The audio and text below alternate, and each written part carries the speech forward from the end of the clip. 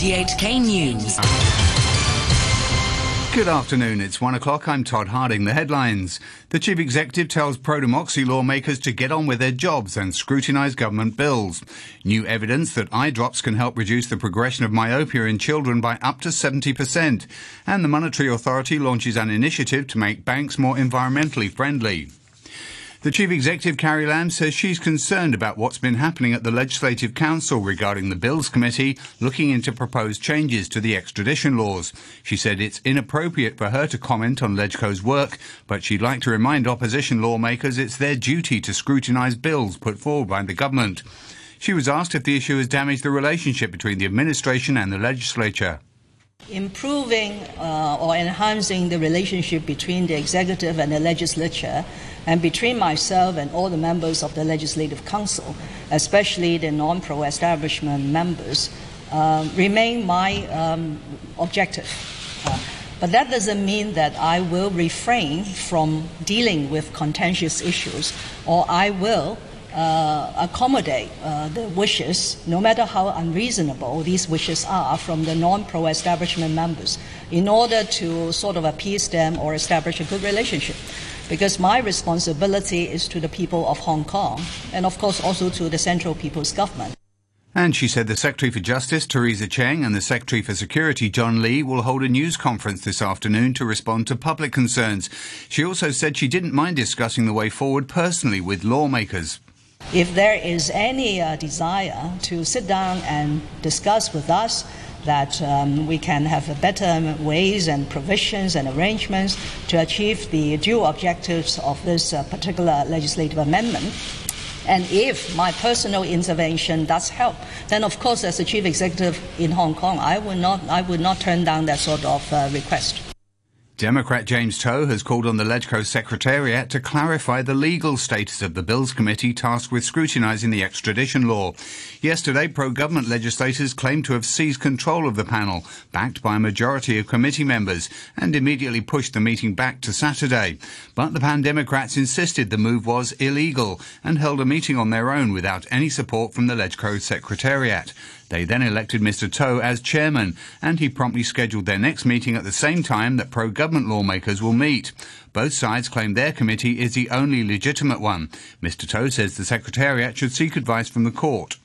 If the Secretariat claim to be a neutral party, maybe the Secretariat is a suitable applicant to the court, asking the help from the court to declare which party, which camp, or which proceeding is legitimate or not. I think this may be in the public interest, because otherwise there may be complication and the Secretariat will be just a push in the middle. Meanwhile, pro-establishment lawmaker Paul Tse will likely be voted committee chairman by his colleagues. He says both sides need to reach a compromise. Any kind of committee meetings without the presence of the other camp will be meaningless, even illegitimate in the sense of the eyes of the public. So I think at the moment, we just have to try to resolve the differences among ourselves to make sure that ultimately the Legco's reputation will not go down the drain like this. And the Legco Secretary-General, Kenneth Chen, says the work of the Secretariat has always been impartial and politically neutral. He defended its recent action to write to lawmakers to see if they agreed to remove James To from presiding over the Bills Committee. He said this action was based on the rules of procedure and past practice. He welcomed constructive criticism, but called on those who'd been making comments which he said were akin to bullying to stop. For comments that are almost bordering on bullying, I urge such comments and actions to cease right away. What the Secretariat needs to do now is to refocus our efforts on this very controversial and very technical bill. A political commentator says Pan Democrats could try to mobilise public support in their fight over the Bills Committee that's looking at extradition laws. Chung Kim-Wah from the Polytechnic University says although the Legco Secretariat is supposed to be a neutral body, it appears to be siding with the government. If the opposition wants to go ahead, there are only two ways. One way is to mobilize support from the public. Say, for example, some people are calling for people to round up the Legco this Saturday. This is one method to show that they have the support of the public. And if more people come out to support them, then the pressure will be on the pro-government side. Another way is to go on with some legal settlement. and that will take time. And of course, I think this is not going to have any immediate effect in the near future. To other news, Chinese university researchers say they've proven that low-concentration atropine eye drops can reduce the progression of myopia in school children by up to 70%. They say there's an increasing prevalence of myopia or nearsightedness worldwide, and it's especially widespread in Hong Kong. Wearing glasses and surgery can improve vision later in life, but the researchers say prevention should be a priority. They overcame the main concern of using atropine eye drops, the side effects, including an excessive sensitivity to light, by using drops with low concentrations of atropine. Dr. Clement Than says the ideal concentration will differ according to the patient. Different children may have different responses, and I think at the end of the day, the treatment would really have to be tailor-made for each individual child. Say, for example, some child may have faster myopic progression and you may be inclined towards using a higher concentration, whereas on the other hand, certain children may be more susceptible to the side effects of the drugs and you may be inclined towards using a lower concentration. So what I would urge parents to do is that if your child is indicated for similar treatments, then make sure you go to your eye doctor, consult your eye doctor, and discuss with your eye doctor which particular concentration is best suited for your child. The Monetary Authority has announced measures to promote green banking in a bid to tackle climate change. It says it will develop a framework to assess how green and sustainable a bank is, then come up with a green target with banks. Then it will implement measures to monitor and evaluate banks' performances in green finance. Chief Executive Norman Chan says its exchange fund will be more proactive in investing in projects that have higher environmental, social and governance, or ESG, standards. As the manager for the exchange fund, the HKMA takes a long-term view and see green and ESG investments as an important driver of value in the long term. In this connection, the guiding principle that the HKMA will adopt going forward is that priority can be given to ESG investments if the long-term return is comparable to other investments on a risk-adjusted basis. The chairperson of the Hong Kong Association of Banks, Hoon Wai Yi, says the banking sector welcomes the authority's new initiatives. The industry welcomed the opportunity to work together with Hong Kong Monetary Authority through the HCAP in developing a common framework as well as common hooks for our future development so that we can contribute to the future climate change as well as environmental requirement of the world. So this is a global trend and we're very happy to work together with Hong Kong Monetary Authority. The US Trade Representative Robert Lighthizer has accused China of backtracking on commitments in trade talks, but insisted a deal on tariffs was still possible. The BBC's Michelle Fleury reports from New York. A trade deal between the world's two largest economies was thought to be close, but over the weekend Donald Trump threatened tariffs on a range of Chinese goods. Now we know why. According to America's chief trade negotiator Robert Lighthizer and US Treasury Secretary Steven Mnuchin, the move was triggered by the Chinese government's attempts to reopen aspects of the deal that the US considered settled. Despite escalating tensions, Chinese Vice Premier Liu He is still expected in Washington this Thursday for the latest round of trade talks aimed at resolving the year-long dispute. Reuters news agency is reporting that two of its journalists jailed in Myanmar are among thousands of prisoners being released in a presidential amnesty today. Wah Lone and Kyaw Soe Oo were convicted in September of breaking the Official Secrets Act. The US Secretary of State Mike Pompeo has warned both China and Russia over their aspirations and behaviour in the Arctic. He was speaking at a meeting of the Arctic Council, a forum for 8 Arctic states. Mr. Pompeo dismissed claims by China, which has observer status at the forum, that it was a near-Arctic nation.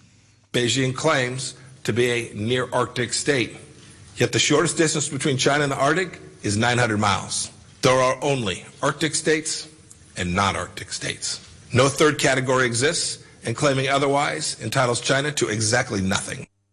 President Trump's former personal lawyer, Michael Cohen, who's begun a 3-year prison term in New York State, says he'll have more to tell once he's out of jail.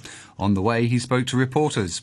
I hope that when I rejoin my family and friends, that the country will be in a place without xenophobia, injustice, and lies at the helm of our country. There still remains much to be told. Mr. Cohen was sentenced last year after admitting he violated election laws by paying hush money to two women who said they'd had affairs with President Trump. A wide-ranging UN report on biodiversity says humans have wreaked havoc on the environment, in turn putting our own way of life under threat. The study found the biomass of wild mammals had fallen 82%, with three-quarters of land severely degraded by human activity. One of the lead authors, Professor Eduardo Brondizio, said the decline in species which pollinate, such as insects and birds, had profound consequences for the economy. You look at pollinators. 75% of the global agricultural production depends on pollinators, right? So when we start to have fast declines on pollinators, the economic and the social impacts are immense, right? So the estimated impact on the loss of pollinators, for instance, range from $250 billion to $500 billion a year.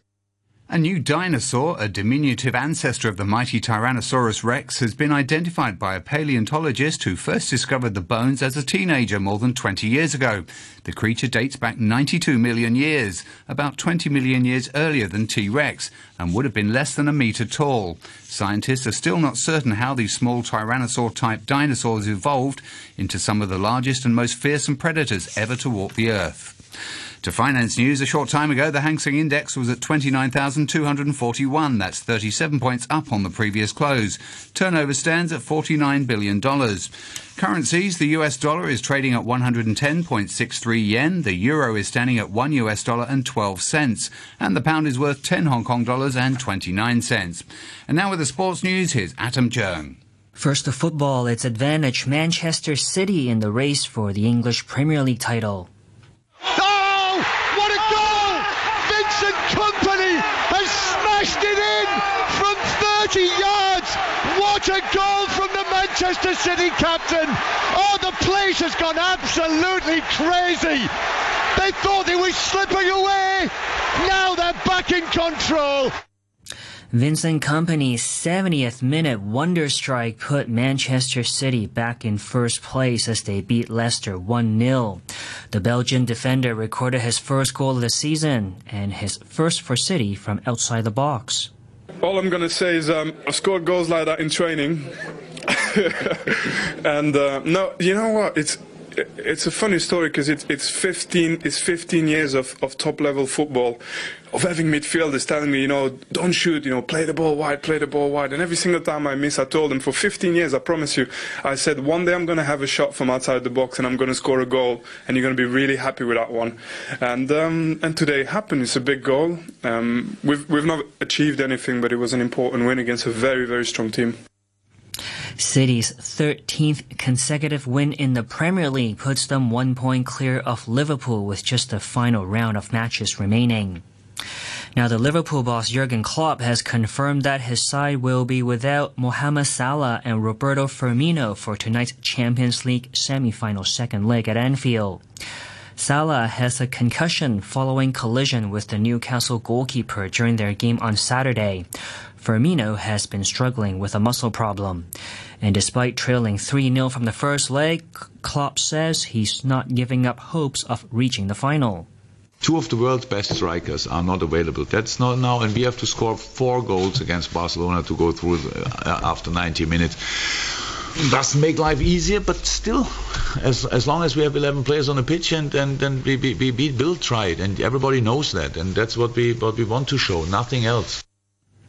The Houston Rockets have beaten the Golden State Warriors for a second straight game to level their second-round NBA playoff series at 2 games each. James Harden scored 38 points in Houston's 112-108 victory in Game 4. The home team have won each game in this best-of-7 series. The Warriors get to host Game 5 Thursday morning Hong Kong time. In the East, the top-seeded Milwaukee Bucks are 1 win away from reaching the conference final for the first time since 2001. They beat the Boston Celtics for a third straight game, winning 113-101 behind 39 points and 16 rebounds from Giannis Antetokounmpo. And that's your look at sports.